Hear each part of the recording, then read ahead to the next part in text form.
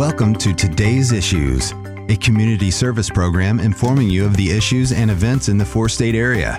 Now, here are the issues for today on KNEO 91.7 FM. Good morning. This is Luke Taylor with your KNEO Capital Report. State Senator Jill Carter is joining us today to talk about why she joined the Missouri Freedom Caucus and what their priorities are for this year. This is Senator Jill Carter, calling with our weekly report. Last week when I called in, I was headed to St. Louis with the launch of the Missouri Freedom Caucus. I wanted to give you just a little bit of an update on that. The launch was the largest kickoff of any other state that has a Freedom Caucus, and there was over 300 in attendance. It was just a really great event. Congressman Eric Burleson was there to lend his support as a member of the National Freedom Caucus in D.C., so it was great to see him. The goal of the Republican Freedom Caucus is to champion those big Republican things that other states seem to have the ability to do with even smaller margins of Republican members of their legislature. States like Florida that 2 years ago had more Democrats in their legislature than we did, but that are doing really big reforms and reining in government bureaucracy. That is the reason why I joined the Freedom Caucus. That's the reason why I came to Jefferson City. The Freedom Caucus this week offered a rule change on the Senate floor that would allow 48 hours for members of the Senate to read a bill. Sometimes omnibus bills are dropped with just minutes to read and decide how we should vote. Bills that have expanded their scope from as little as 1 to 5 pages, then in seconds is turned into 45, 75, or 100 pages, with only minutes to read and decide how to vote. So one of the priorities of the Freedom Caucus was to offer a rule change that would allow us a bill to sit when it's amended to allow us 48 hours, 2 legislative days, to read a piece of legislation and be able to know how to vote for it. That was voted on the Senate floor after deliberation, and it was voted down. There was only 7 of us members of the Senate that voted in favor of that rule.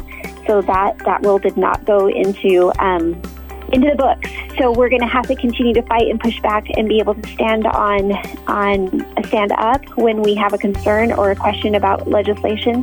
Part of the reason why we brought this bill up was because last legislative session, when bills would be expanded in their scope, we were told by leadership, I was specifically told by leadership and several others as well that would answer questions or ask questions to sit down. We were told to sit down and be quiet. So this is something that isn't necessarily about me, but it's about the 181,000 people that I represent. And when, as an elected official, you're told to sit down and be quiet, I hope that this peels back a little bit of what's going on up here and what went on last session, and then one of the reasons why I joined the Freedom Caucus, so that things like this, hopefully there'll be a conscientious change with other Republicans in the Senate we've kind of lost our way a little bit when it comes to what it means to be a Republican, and what we're trying to do is be that conscientious voice. So I've watched for the past 10 years, had watched how government functioned the last 10 years. It is one of the reasons why I came up here, is to change it and to become the Republicans that we say that we are during election season. So I want to share just a brief, to pivot a little bit, I wanted to share a brief 2 or 3 top priorities that we have filed with legislation. SB 814, this session we're super focused on education legislation to allow our teachers, our schools, our elected board members, and our children the flexibility to learn and grow without the heavy bureaucratic oversight that has created such a stranglehold on our public education system. This Education Freedom Act allows schools the flexibility to use their internal assessments as accountability, and it also allows schools third-party accreditation, so pivoting away from the federal Department of Ed and the State Department of Ed. The next one is Senate Bill 815, and this creates access to the banking system without being denied access because of ESG scores or social credit scores, which I feel like is really important. This is a piece of legislation that was passed in Florida, so we hope to get that done here. And the last one is Senate Bill 816, and it relates to our electronic voting software, which allows our citizens and our residents in Missouri to request the source code of the software used for voter tabulation from the Secretary of State's office, which will, I hope, in turn, bring some of that confidence back to our elected offices and also to our elections. I appreciate hearing from you guys. It's something that I am super passionate about. When I hear from you or have you come up, it's just always a joy and a pleasure to have you and to hear from you. I want you to know that you're my priority, so please don't hesitate to reach out if there's any concerns or questions. Thank you so much.